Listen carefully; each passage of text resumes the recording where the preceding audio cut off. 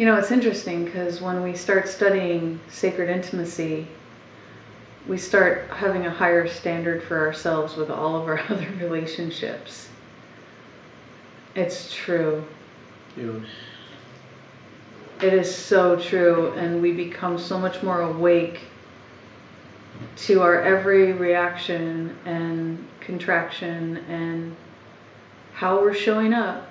And it can be very intense, and I would really curious to hear what Justin has to say here, but I would assert that it's not more intense, because there's nothing as intense as having your heart fully on the line in a two-bodied practice and giving that vulnerability, you know. But equally intense is wanting to have, you know what intimacy is now, right? And you know what it feels like to be in the moment fully, and you know what it feels like to be in the cultivated aspects of relating, where you're not just in total primal reaction and causing dominoes, and you're an offering. You're an offering of devotion and love as a human being. Well, one thing you've got to know, Joni, is that we're always coaching you in sacred intimacy. That's when the partner is a trustable partner. What do we do in our workshops? We don't ask the Omega playing partners to do anything until they feel like an 8 or above, right?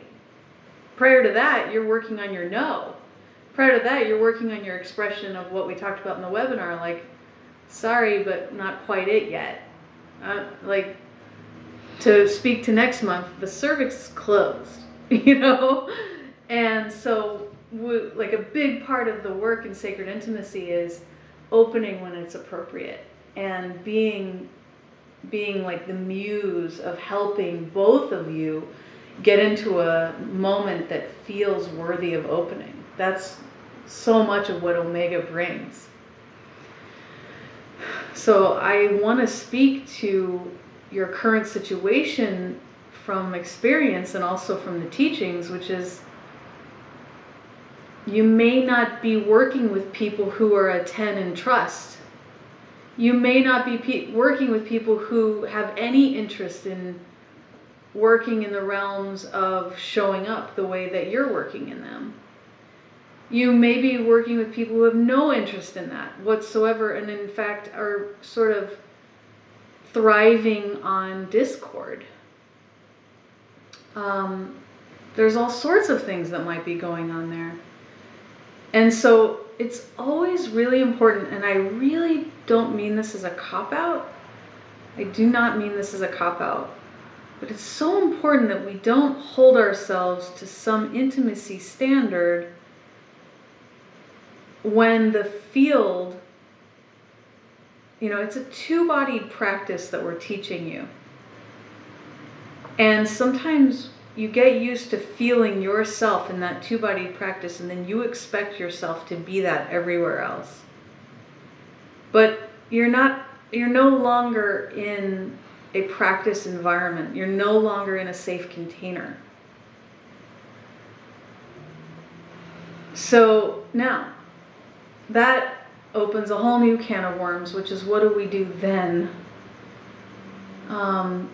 And I'm not suggesting we just match, you know, like, what's interesting about the relational field, intimacy or not, sacred relationship or not, the relational field, we're always resonating each other. And we know this from the intimacy field. Like, if I go into collapse, I'm generally inviting you into collapse. Or like we were just speaking with Courtney, it's like, if I go into divine connection, I'm pretty much inviting you back there too. You know, it's like we're always magnetizing the field with whatever we're bringing.